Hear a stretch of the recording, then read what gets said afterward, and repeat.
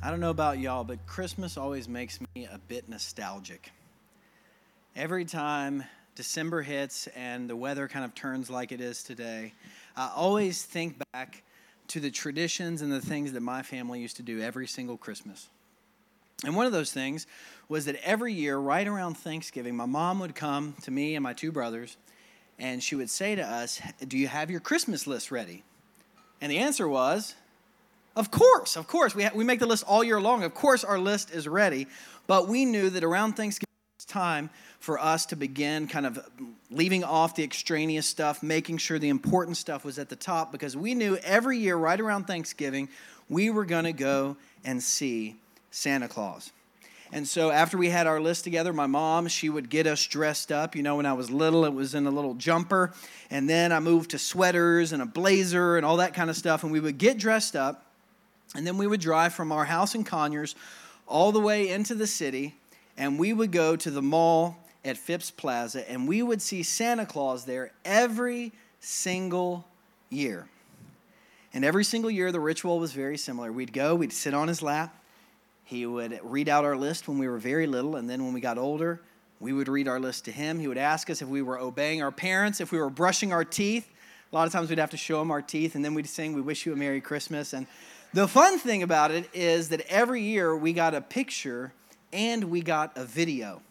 And so now, one of the things Emily and I get to do, and our family gets to do, is to go back and to watch those old Christmas videos and to laugh at ourselves and see what we asked Santa Claus for, what we looked like, our haircuts and all that kind of stuff. And so it's a fun thing to do. And Emily and I were watching some recently, and she said, "Jonathan, you have to share a clip for the church." But I didn't think y'all would want to see it because I thought y'all would want to get to lunch, you know. Do you want to see it?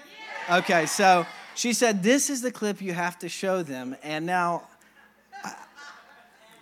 let's play it. No, let me hold this while you get your picture made real quick, and then you can... Right up here and give me a big smile. All right. 1, 2. All right. How about you now, big man? I want a Gigapet or a Tamagotchi, Legos, light gloves, a basketball, gloves, a camera, Spice Girls tape, soccer pal, football, and boxers. How about that? How about that? Santa was speechless.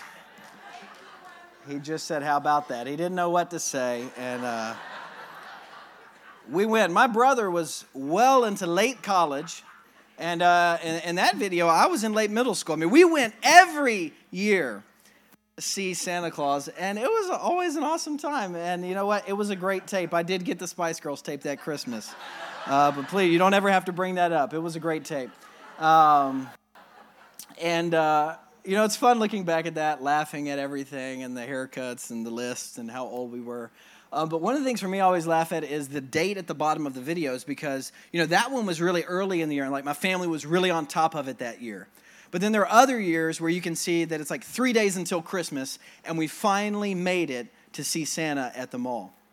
And I remember as a kid, you know, my mom, 3 boys, kind of rambunctious. She'd get us all together, get us dressed up. By the time we got in the car, it was kind of stressful, fighting traffic, going to the mall, shopping, and then going and seeing Santa Claus. It was kind of stressful, but it was one of those things that we had to do each year as a family at Christmas.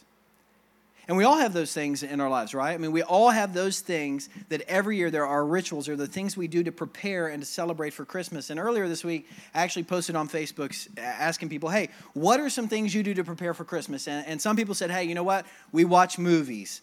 And you know what? Some people said they watch Hallmark movies. They even admitted to it. Any Hallmark movie watchers in here? I can't believe y'all. You know what? Spice Girls is one thing. Hallmark movies are another.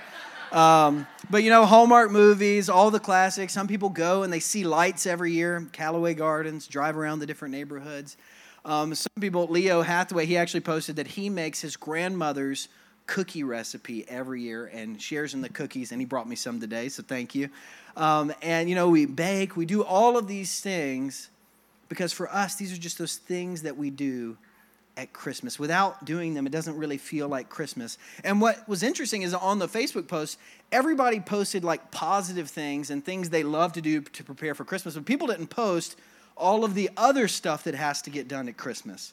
And parents, I mean, you really know about this stuff. And I came across this list the other day of 100 things to do before Christmas. 1 month before, 2 weeks before, 1 week before. And this list is very realistic and actually reflects what Christmas is like for many of us. One, it says, the number one thing, 1 month before, decorate the powder room with holiday towels, candles, and a soap dispenser. Who in here does that? Yes, okay. God bless y'all, okay? You know what? Like, that's on the list. You got to do that. You got to clean everything. You got to get your hair cut. You got to help your kids find the elf on the shelf. You got to plan your holiday menu. You got to go shopping. You got to make sure you ordered the stuff on time. You got to wrap the stuff. You have to do all this. Then you have to go see Santa, get with family. Then finally get all the kids together for a family photo, edit it, post it on Instagram, put the right filter on it, put the right caption to make your family look like it had a pleasant and a wonderful and a Merry Christmas, right? I mean, that's how it is for us. There's so many things to get done at Christmas. Christmas can a lot of times be kind of chaotic. But I want to let you know this morning that in the midst of all of the things we feel like we have to do or our families make us do, there are some things that are more important to do than others when it comes to preparing for Christmas during this Advent season. And our carol this morning that we're looking at in this series actually helps point us to what some of those things are. And the carol is the one that we just heard sang, "O come, all ye faithful." It's one of my favorites. And it's an old carol or an old hymn that was written in the 1740s. And originally, it was written by a man named John Francis Wade. And John Francis, he was a Roman Catholic layperson. And he was a music teacher, and he actually wrote kind of beautiful, handwritten musical scores. And he wrote this hymn in Latin, and for a long time, it just kind of sat there. It didn't really get sung until 100 years later, when an Englishman, Reverend Frederick Oakley, an Anglican priest in England, he came upon it, and he spoke English and Latin, and so he translated it. And then people began to sing it. But when he first translated, this was the opening line. "Ye faithful, approach ye." It wasn't very singable. And so actually for like 5 years, nobody sang it. But then, after some more time learning more Latin, he got a little more training and he went back to the original Latin text and he translated it again. And then he came up with the beautiful words that we have today that have been sung for 100 years now. "O come, all ye faithful, joyful and triumphant. O come ye to Bethlehem." And now in this song, it's largely based off of Psalm 95, verse 6. And we have this, and it says this: "Come, let us bow down and worship. Let us kneel before the Lord our Maker." And if you look closely at the lyrics, which we're going to have up here, you'll see that in this song, there's a lot of commands or invitations of things that we should do. I mean, you'll see it. "O come, all ye faithful, joyful and triumphant. O come ye to Bethlehem. Come and behold him, born the King of angels. O come, let us adore him." And here I bolded some of the important things here. Come, behold, and adore. These are just a few of the things the song highlights, but I think these things are way more important than most of the other stuff that is on our Christmas to-do list. But one of the things I love about this song is that it doesn't just simply tell us what we need to do at Christmas, although that is important to do these things. It also points us back to that very first Christmas. And it points us to what God did.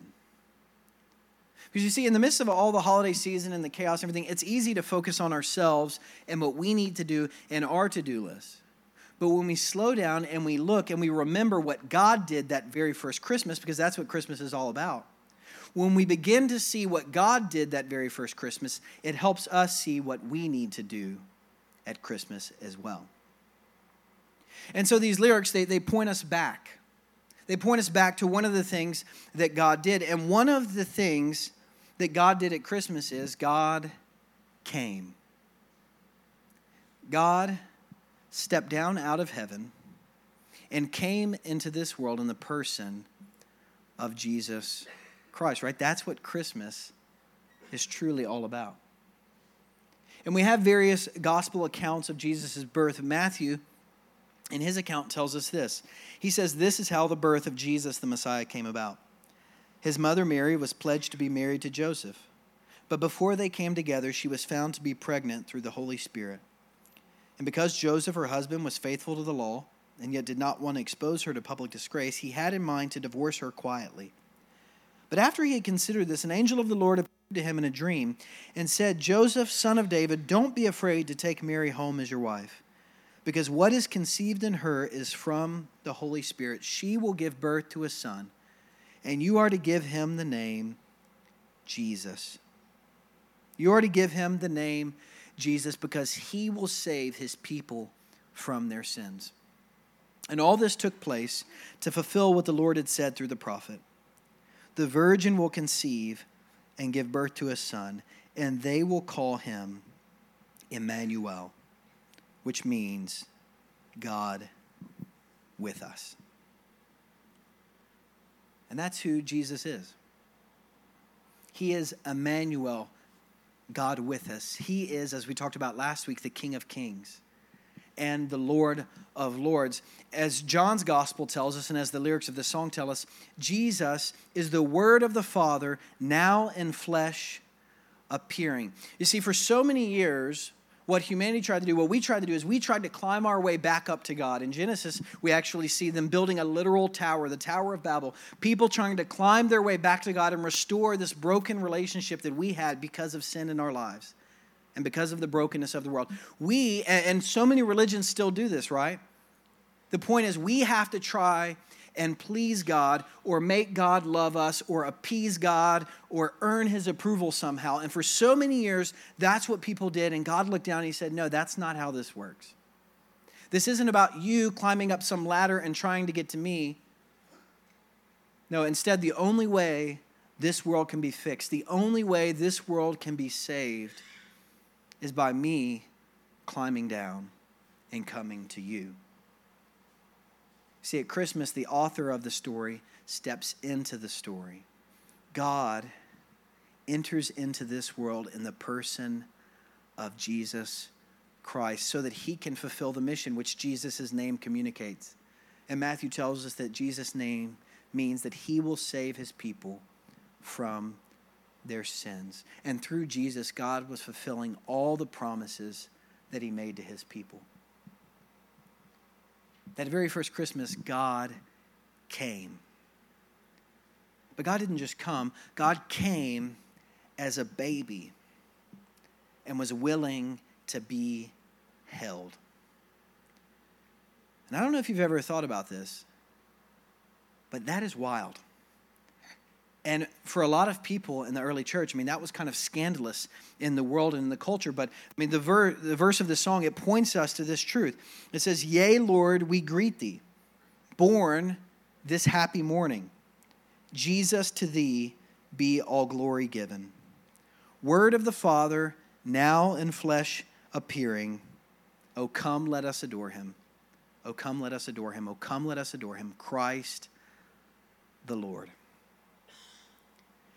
This idea that God would enter into our world as a vulnerable and helpless baby who had to be held, who had to be cared for. I mean, that was scandalous to people outside of the church. The idea that Mary became pregnant supernaturally by the power of the Holy Spirit and that was God. I mean, that was hard to believe because if you look at the Christmas story, I mean, it is chock full of supernatural stuff.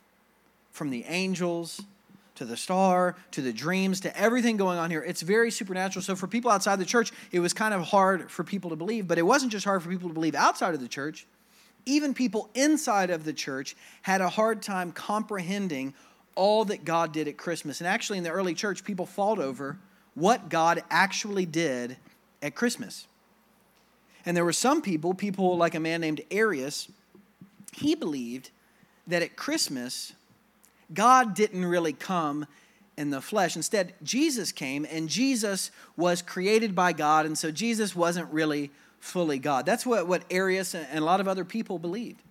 But then there was a lot of other Christians, and they said, actually, no, when we read the Bible, and when we look at the testimony of these early disciples and Jesus' own teachings, we believe that he was fully God. He was God, begotten. He wasn't created. And so they began to argue, and finally things came to a head, and the church said, hey, you know what? Let's come together and figure this out once and for all. And so the bishops, the leaders of the church, got together at the Council of Nicaea in 325, and they began to discuss and debate what was going on. And you had people like Arius saying, Jesus was not fully God. God was not held as a baby. That's craziness. He wasn't fully divine. And you had other people saying, no, we're going to defend this, and we're going to defend the faith. And the legend goes that things got so heated because they were trying to defend Jesus being fully God and fully human, that somebody, a bishop, actually went and punched Arius in the face. He punched Arius in the face, and you know what? Later he was like, that was wrong. He repented. He was forgiven. But actually the guy who punched people, his side won. Arius lost. And people said, since then, the church has said, Jesus is God. Jesus is God with us. And actually, some of you've probably heard of this bishop who, legend goes, punched him in the face. Later on, he became a saint. His name is St. Nicholas. Right? Have you ever heard that story? Yeah, so that's the legend surrounding originally St. Nicholas. And later on, we learned that he would go and he would give generous gifts to other people. But this was so important for the church that they had to settle it. And actually, a verse in this song reflects what that council declared. And it's a verse that's not often sung in churches because it's full of deep theology. But the second verse of O Come All Ye Faithful actually goes like this.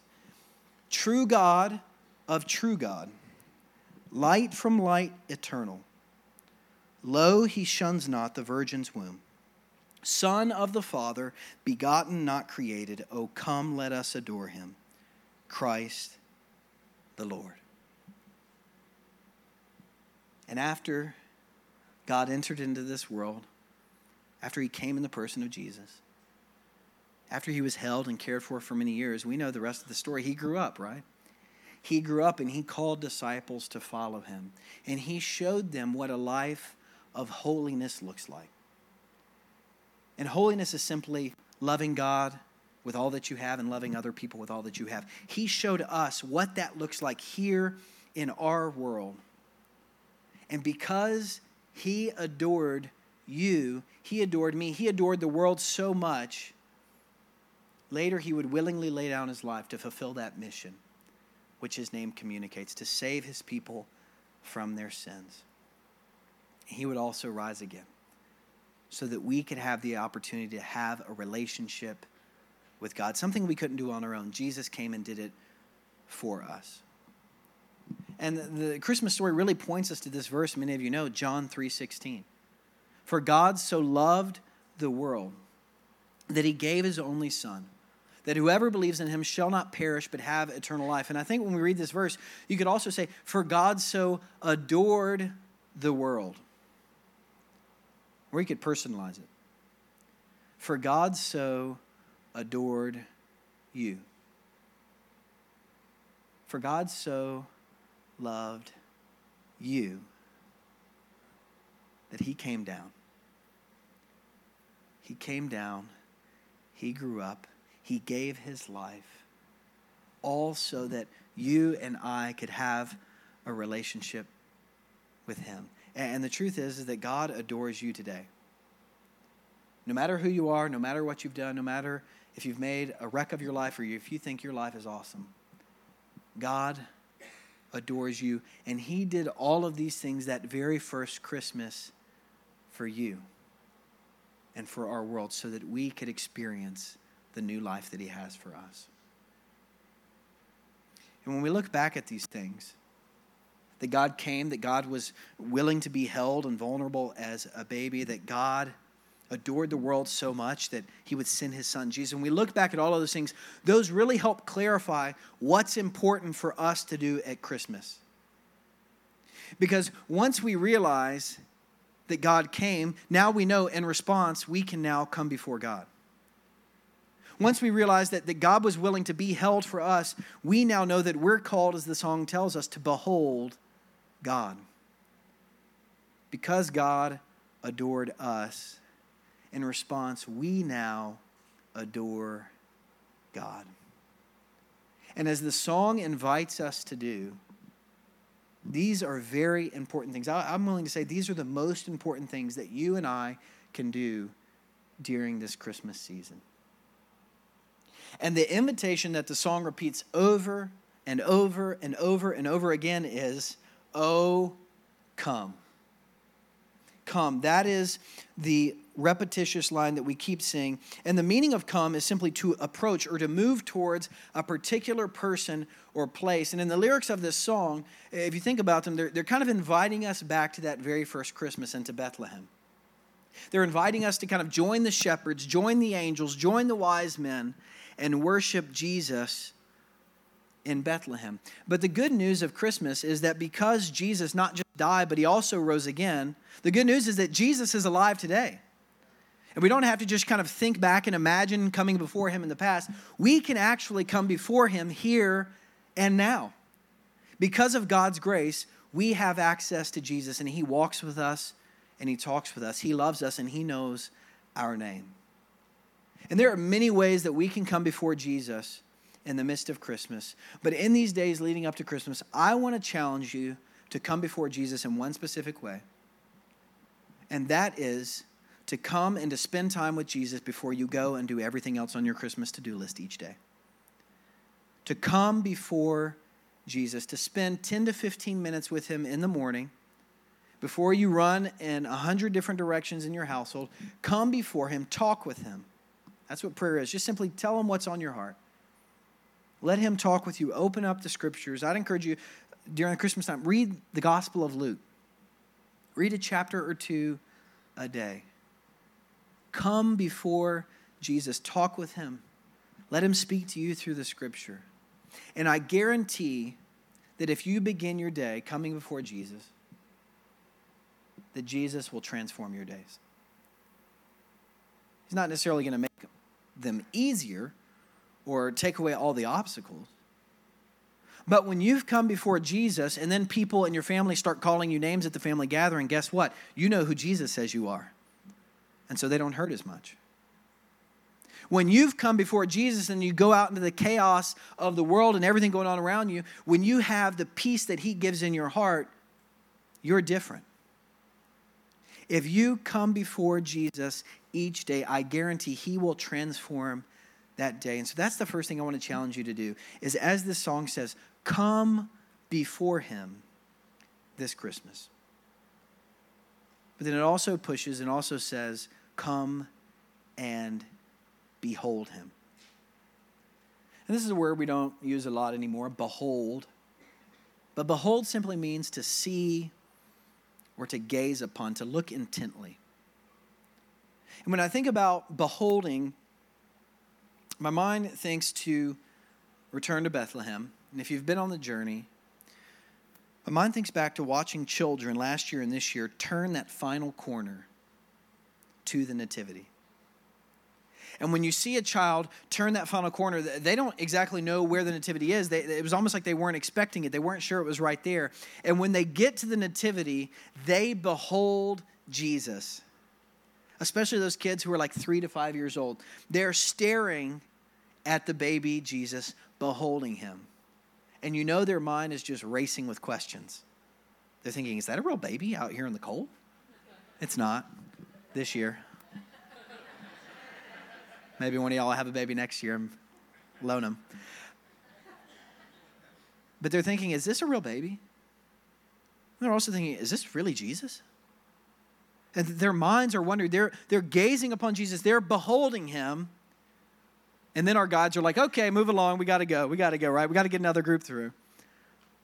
But I love watching those children focus upon Jesus and really behold him and reflect on who he is. And this week on Thursday, my mom was racing with stuff for Return to Bethlehem, and and Christmas. And if you didn't know, churches can get chaotic around Christmas time, lots of stuff going on. But I was coming before Jesus in my time of personal devotion. And the devotional I'm doing right now, it actually asks me to begin. It's kind of like a formalized devotional. It says, begin with 2 minutes of silence, which is terribly difficult for me. 2 minutes of silence and being still before God. And during that devotional time, I felt like God say to me, do you think you would have stopped?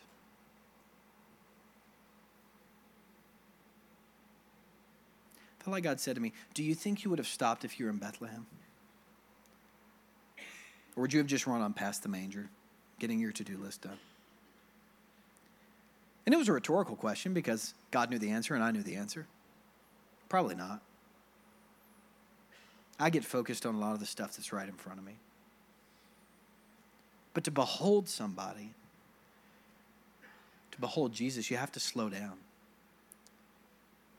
You have to slow down and you have to really reflect on who he is, what he's done for us, how he's still at work in the world today.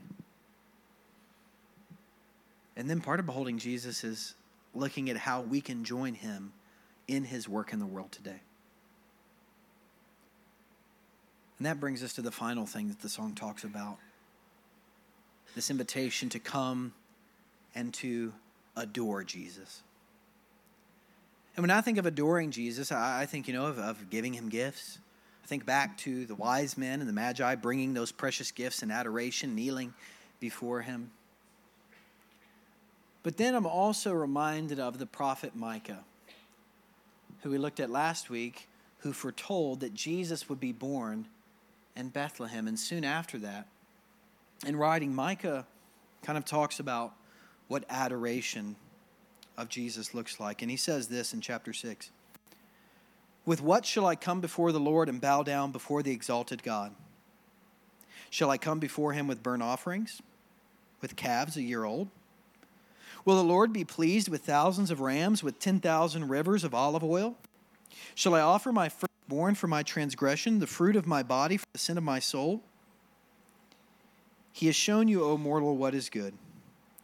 And what does the Lord require of you? And it implies that all of those things just mentioned are not what are required of us. What does the Lord require of you? To act justly and to love mercy and to walk humbly with your God. And Micah tells us here that adoring Jesus, it's about more than giving gifts and singing songs. It's not less than that. But he says it's about more than that. It's about acting justly, working for justice, loving mercy, showing mercy to other people, and walking humbly with God. Really, adoring Jesus means adoring the people that Jesus adores.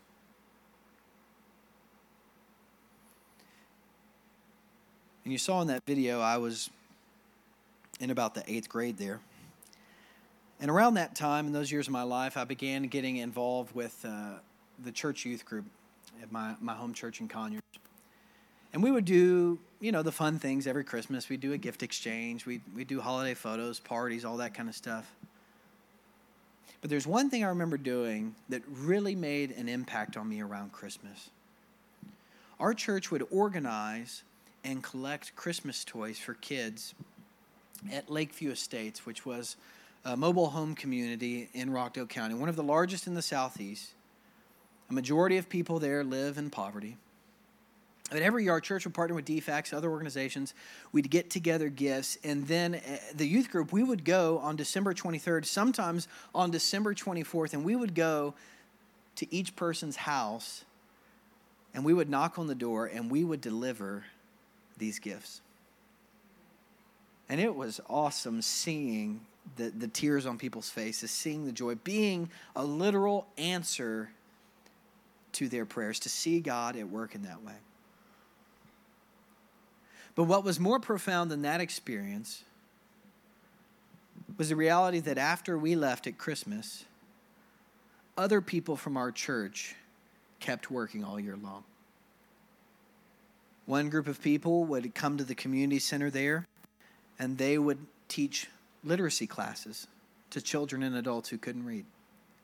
They would teach English classes to people who didn't speak English. They would give rides to people in this community who didn't have reliable transportation. They would give them rides to our church. They would give them rides to and from work. People in our church fought against monopolies that were controlling the cost of utilities and jacking them way up so that their utilities were way higher than everybody else in the community.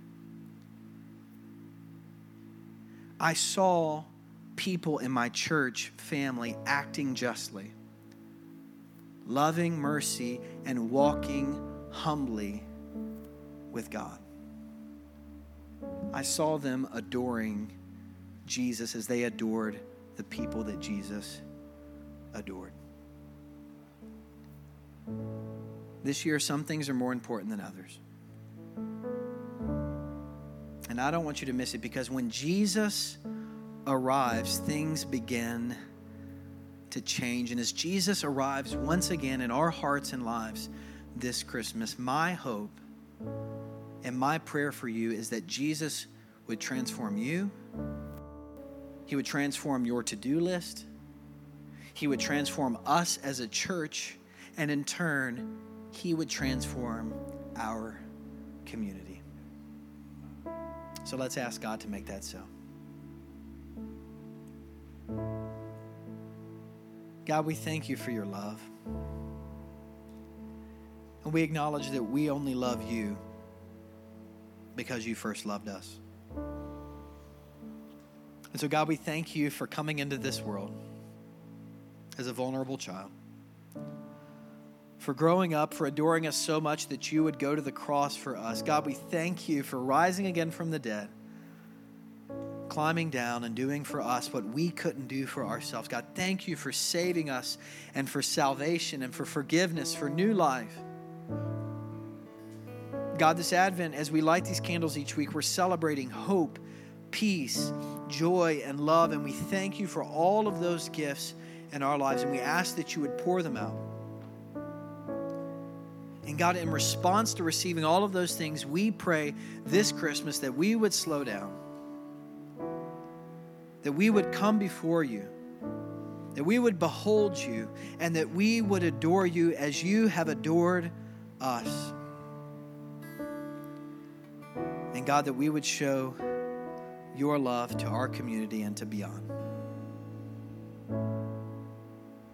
God, we thank you for the transformation that happened that very first Christmas, and we ask that that transformation would continue in us today. We ask all of these things in your Son, Jesus Christ's holy name. Amen.